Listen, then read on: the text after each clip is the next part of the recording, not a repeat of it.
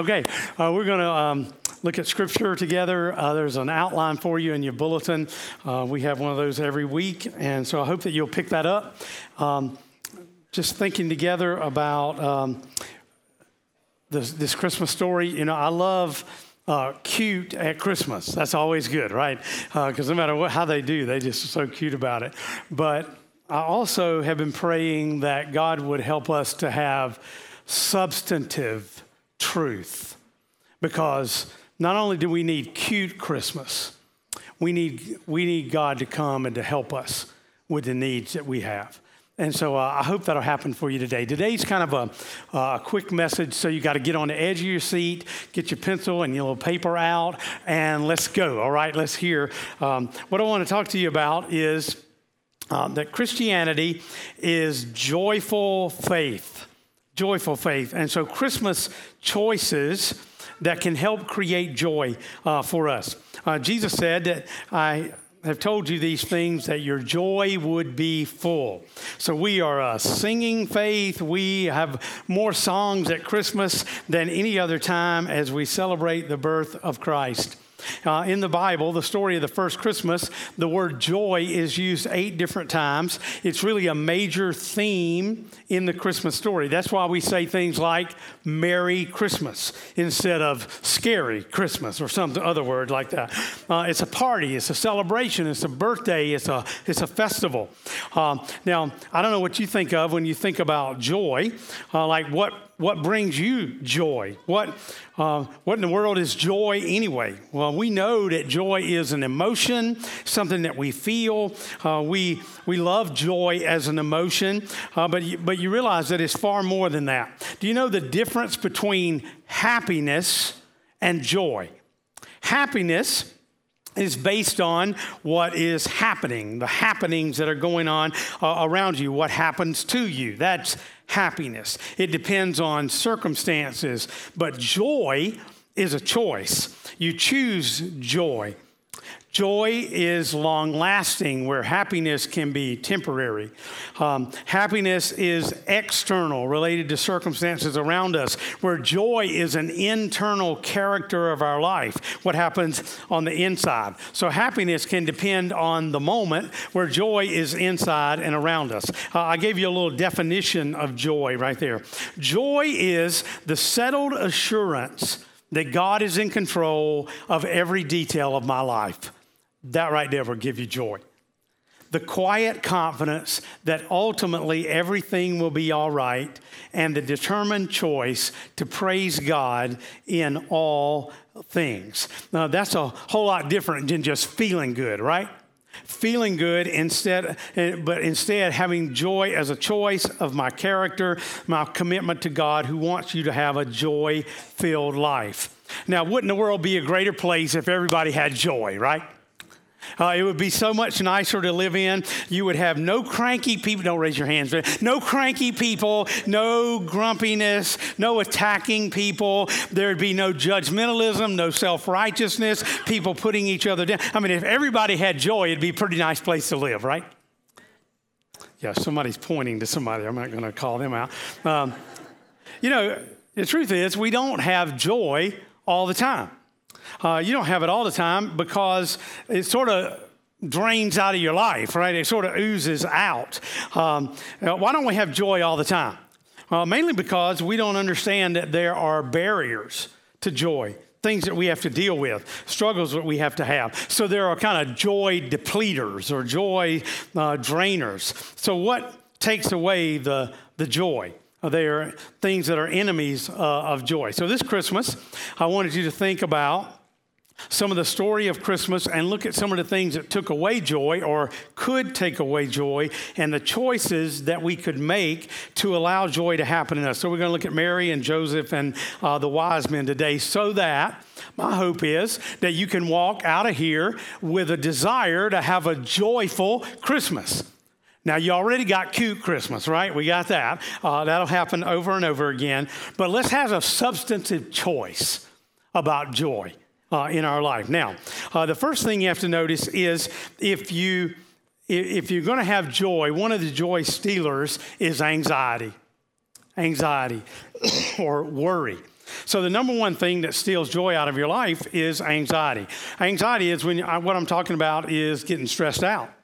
When you're nervous or scared or afraid or overwhelmed, anytime that you get stressed out with worry and fear around you, it just takes away the joy. I mean, when anxiety comes in the front door, joy goes out the back door. Distress is the opposite of delight. So what we have to realize is when you look at the Christmas story, you have this little picture of Mary and Joseph and the baby Jesus. And man, you just don't realize how much stress Mary was under, right, ladies?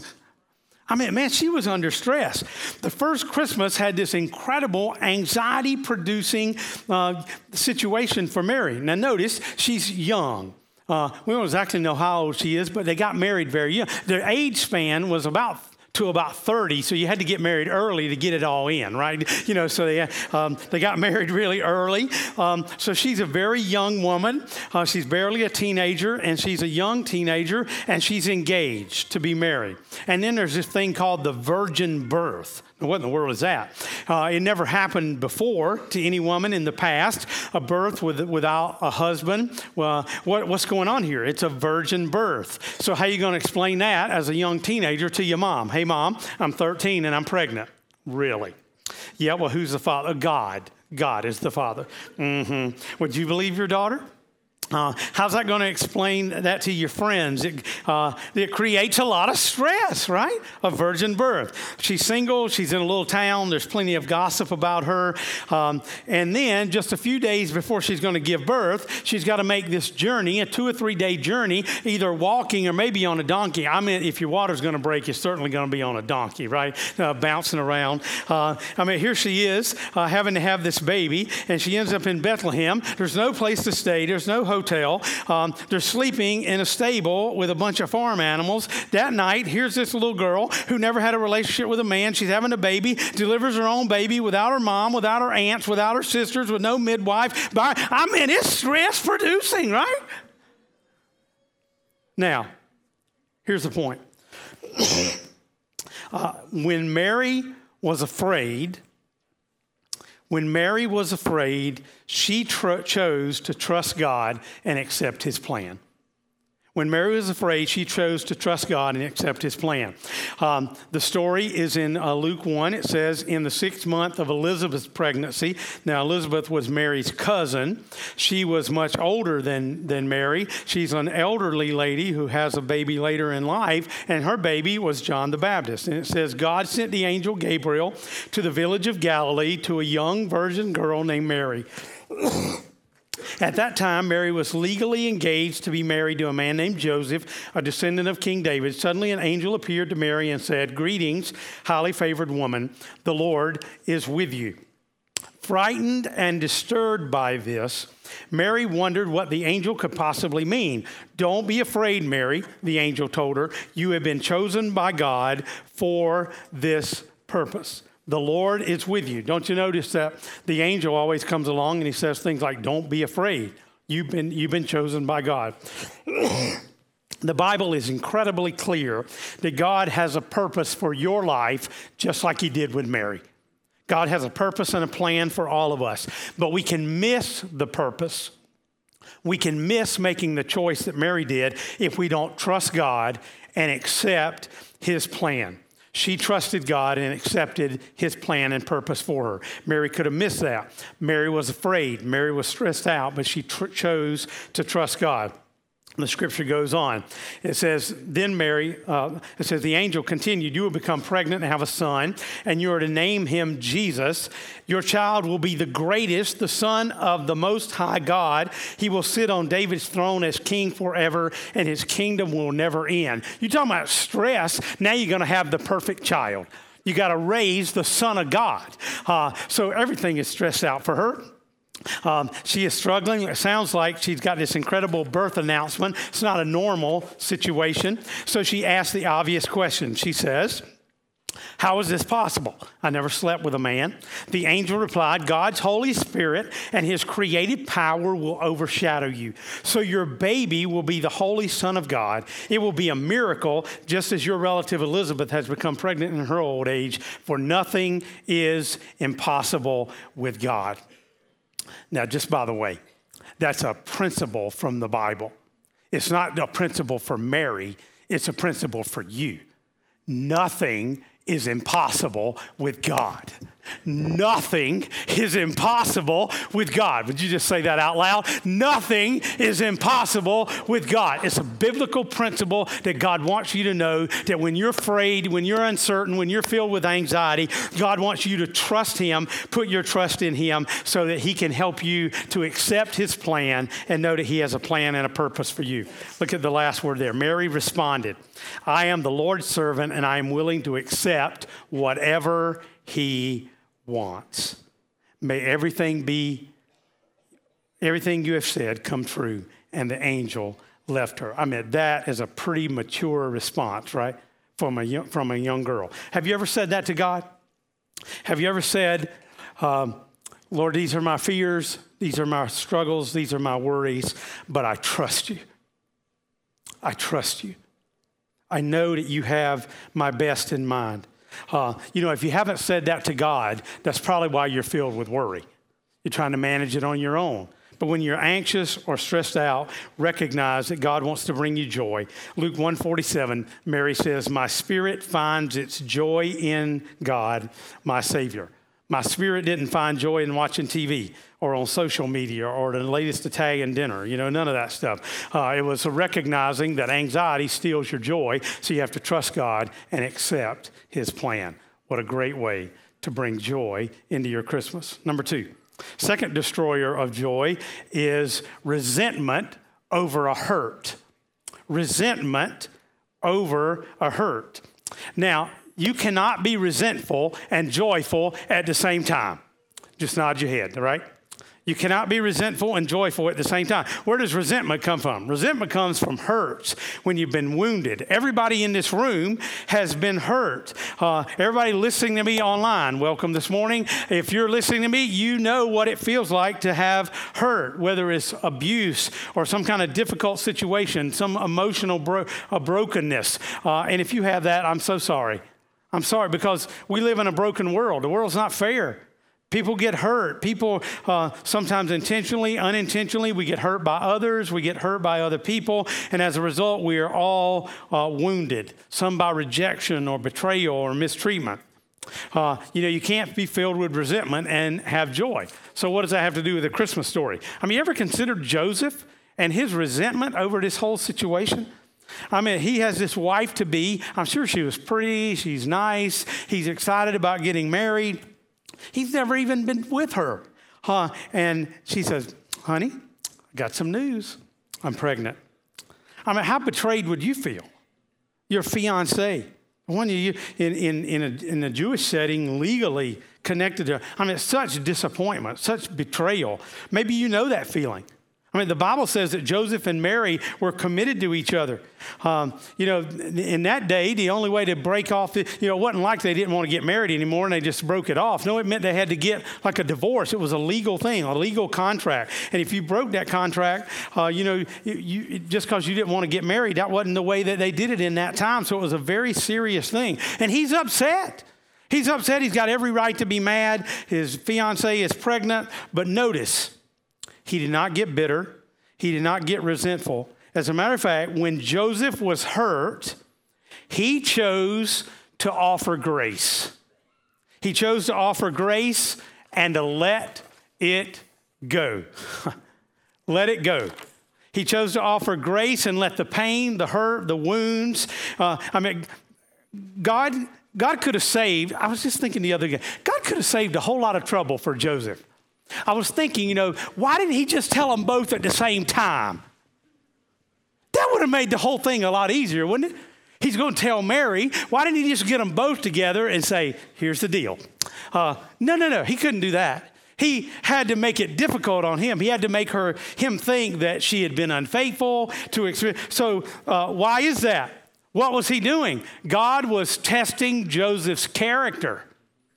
He wanted to see, will he be compassionate? Will he be forgiving? Will he be loving? Will he be a godly man? Or is he going to try to get even? I've heard people say, well, if she was unfaithful, then I can do the same to her. I'll just get her back. You know, he could have come up with all kind of ways that he could have responded. But Joseph decided to offer grace and to let it go. I mean, think about it. Mary's struggling with fear. Joseph is struggling with resentment. It can happen today. I notice it in marriages all the time. Couples that are struggling with anxiety and stress with each other, or the hurts that they've caused each other. What are you going to do to have joy in your marriage, in your life, in your family, in your single life, in your Christmas? Look what Joseph did. Matthew 1. This is how the birth of Jesus Christ came about. His mother Mary was legally betrothed to be married to Joseph. But while she was still a virgin and they had not come together, she became pregnant through the Holy Spirit. Now Joseph was a godly man who always did what is right, and he did not want to shame Mary or expose her to public disgrace, so he planned to quietly call off the wedding. Now that's an example of grace, right? He didn't just dig it in. He didn't just decide to rub it into her. He just said, I'm gonna offer her some grace. I mean, who's hurt you? Think about the people in your life. Who's hurt you? Who comes to mind when you think about the hurts that you are dealing with? Are you still carrying that around? I mean, I meet a lot of people that are carrying around such resentment over the hurts that have happened in their life. They couldn't enjoy Christmas if they had to. They can enjoy cute Christmas, but not internal transformation of what God is. You understand what I'm talking about today?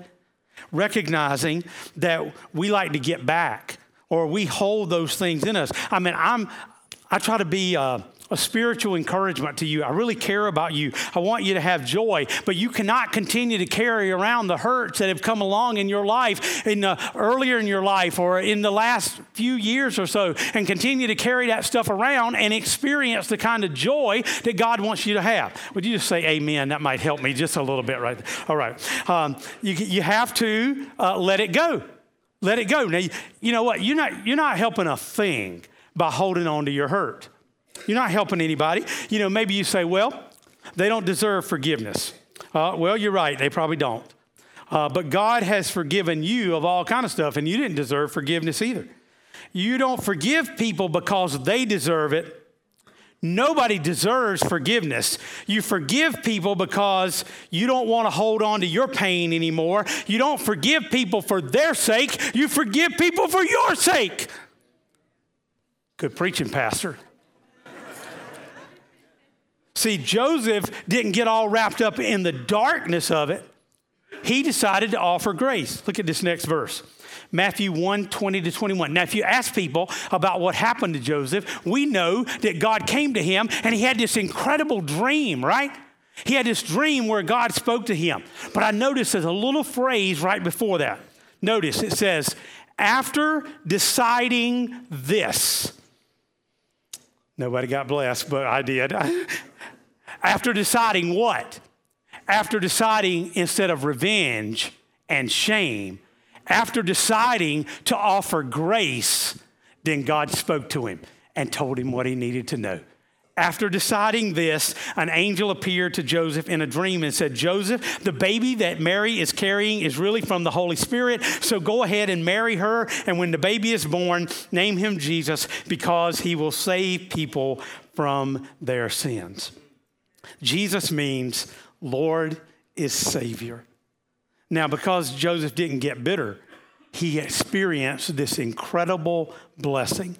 Can I just ask you today, what blessings are you missing from God because you continue to hold on to things that he wants you to let go of? Ways that he wants you to forgive. Ways that he wants you to let go of those things that have been so hurtful for you. So he doesn't want us to be bitter. He wants us to be blessed. It's totally up to you. It's your choice. It's your choice about what you're going to do. And you know, I just want to encourage you this morning to make sure that this Christmas, Nehemiah 8:10 says, the joy of the Lord will be your strength. So it's not about anger management. It's replacing those hurts with joy. All right, I got one more. How do we deal with the anxiety? How do we deal with the hurts? Number 3, the third destroyer of joy is confusion. Confusion. When you get confused about your life, the joy drains away. When you can't figure out what you're supposed to do, you're second guessing, you're filled with doubt, you're struggling with everything that's going on in your life. When you feel confused, you don't have direction, and it takes away your joy. This first Christmas, everybody was confused. Everybody but the angels. They all knew what was going on. But everybody else is confused. Mary's confused. I don't know what's happening. Joseph is confused. I don't know what's happening. The shepherds are confused. There's angels in the sky showing up. What in the world is this? The wise men are confused. King Herod was confused. All of them were confused. The Bible says all of Jerusalem was confused and upset. They were all confused. Now, these wise men, they had confusion to deal with. What direction do we take? The Bible says that they came from the east and they said, we have seen a star in the east. So they started heading west toward Israel. Now, we don't know exactly where they came from, Persia or Babylon or India or wherever, somewhere in the east. They've seen a star in the east and they are headed west. And notice they have no map. They have no schedule. They're confused. We know they're confused because when they get to Jerusalem, they're still asking for directions. I don't know how many other times they stopped and asked for directions. None of you guys would have, but they stopped and asked for directions. Now, the point is that when the wise men were confused, they chose to follow God's light one step at a time. They chose to follow God's light one step at a time. The scripture in Matthew 2 says, after Jesus was born in Judea during the time of King Herod, some wise men from the east came to Jerusalem and asked, where is the one who has been born King of the Jews?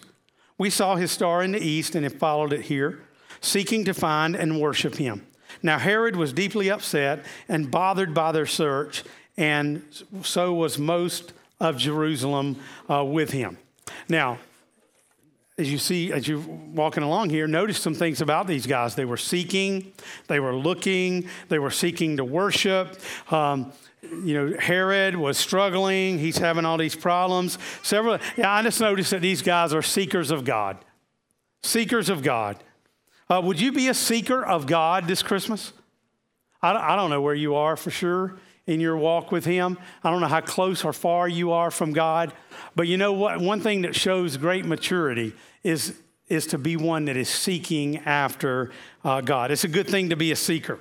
It's a desire. These wise men sought God, and today we continue to seek Jesus as well. Some people don't really care. Some people don't take time for that. They're just maybe wrapped up in the trappings of Christmas. But to really celebrate a joyful Christmas, know that you got to follow the light God has given you. Now, what was this light? It was a star, but it wasn't like any star we ever seen, right? Somebody wrote one time that they thought it was like Halley's Comet or something that went across the sky. Well, you ever seen Halley's Comet just stop outside of one house? No, this is an unusual kind of star, but it was the light that was given to show them the way. And when the light came, they followed it. When the light moved, they moved. When the light headed south, they headed south. When the light headed north, they headed north. They are following the light that God had given to them, and are doing it by faith. They didn't understand all the details. They just started out on this journey and followed the light that they'd been given. I'll just remind you. You got to follow the light. Oh, Herod didn't like it one bit. There's probably people in your life that if you choose to follow Jesus the way that he wants you to follow him, some people in your family might not be real excited about it. Some people might not like that very much. But God's encouragement to us is that even in your confusion, even in your difficulties, follow the light one step at a time that God has given to you. We can see it in Matthew 2, the next verse. It says, King Herod sent them to Bethlehem with these instructions. Go and diligently search and find this child. As soon as you find him, report to me so that I may go and worship him too. He had no plans to worship him, right? He's not interested, but these guys are. And then the verse says, so they continued their search, following the star they had seen in the east. It went ahead of them until it stopped exactly over the place where the child was. When the wise men saw where the star had stopped, they were filled with joy and rejoiced exceedingly. Filled with joy, filled with exceeding joy. In the Greek, that means really, really, really, really, really, really joyful. Exceedingly great joy. The problem with us is that we want a map. We want a map. We want God to lay it out. If we're going to follow him, we want to know everything about what's going to happen. But if you need a map, just get over it. He's not giving any. He wants you to, if you had a map, if you had a GPS that just showed you everything about what was going on in your life, why would you even trust him? He wants you to trust him. He's building your character. He's strengthening who you are. He's making you into the man, the woman that he intends for you to be. He wants you, sometimes people would say, Pastor, I just don't know if I can handle what's coming up. Well, the problem is he only gives grace one day at a time. You're not getting tomorrow's grace today. When you get there, he will give you the grace. He will not put more on you than you can bear because he gives grace in the moment. He gives grace in exactly the moment when you're in it. He wants you to have his direction. The Bible says his word is a lamp to guide me and a light for my path. So as you listen to him, as you follow his nudgings, if you invest yourself in the word of God, then you have opportunity to hear from him. The last word to the wise men. They entered the place and saw the child with his mother Mary. They were overwhelmed and fell to their knees, and they worshiped Jesus. Then they opened their treasure boxes and gave Jesus their gifts of gold, frankincense, and myrrh. Have you met Jesus? Have you met him? Now, I didn't ask you if you knew about him. I'm sure you know about him. Everybody knows about him. These little kids up here today, they know about him. But the Bible encourages you as a teenager, as an adult, to really know him. How do you know if you know him? Well, one of the things I noticed was that when these guys saw him, they fell on their knees before God. One of the ways you can tell if you really know God, if you ever had those moments in your life where you just want to fall in worship of a loving God who saved you, who gave his life for you. The Bible doesn't say, have you gone to church your entire life, or have you done these different religious things? There's a difference between knowing about and really knowing.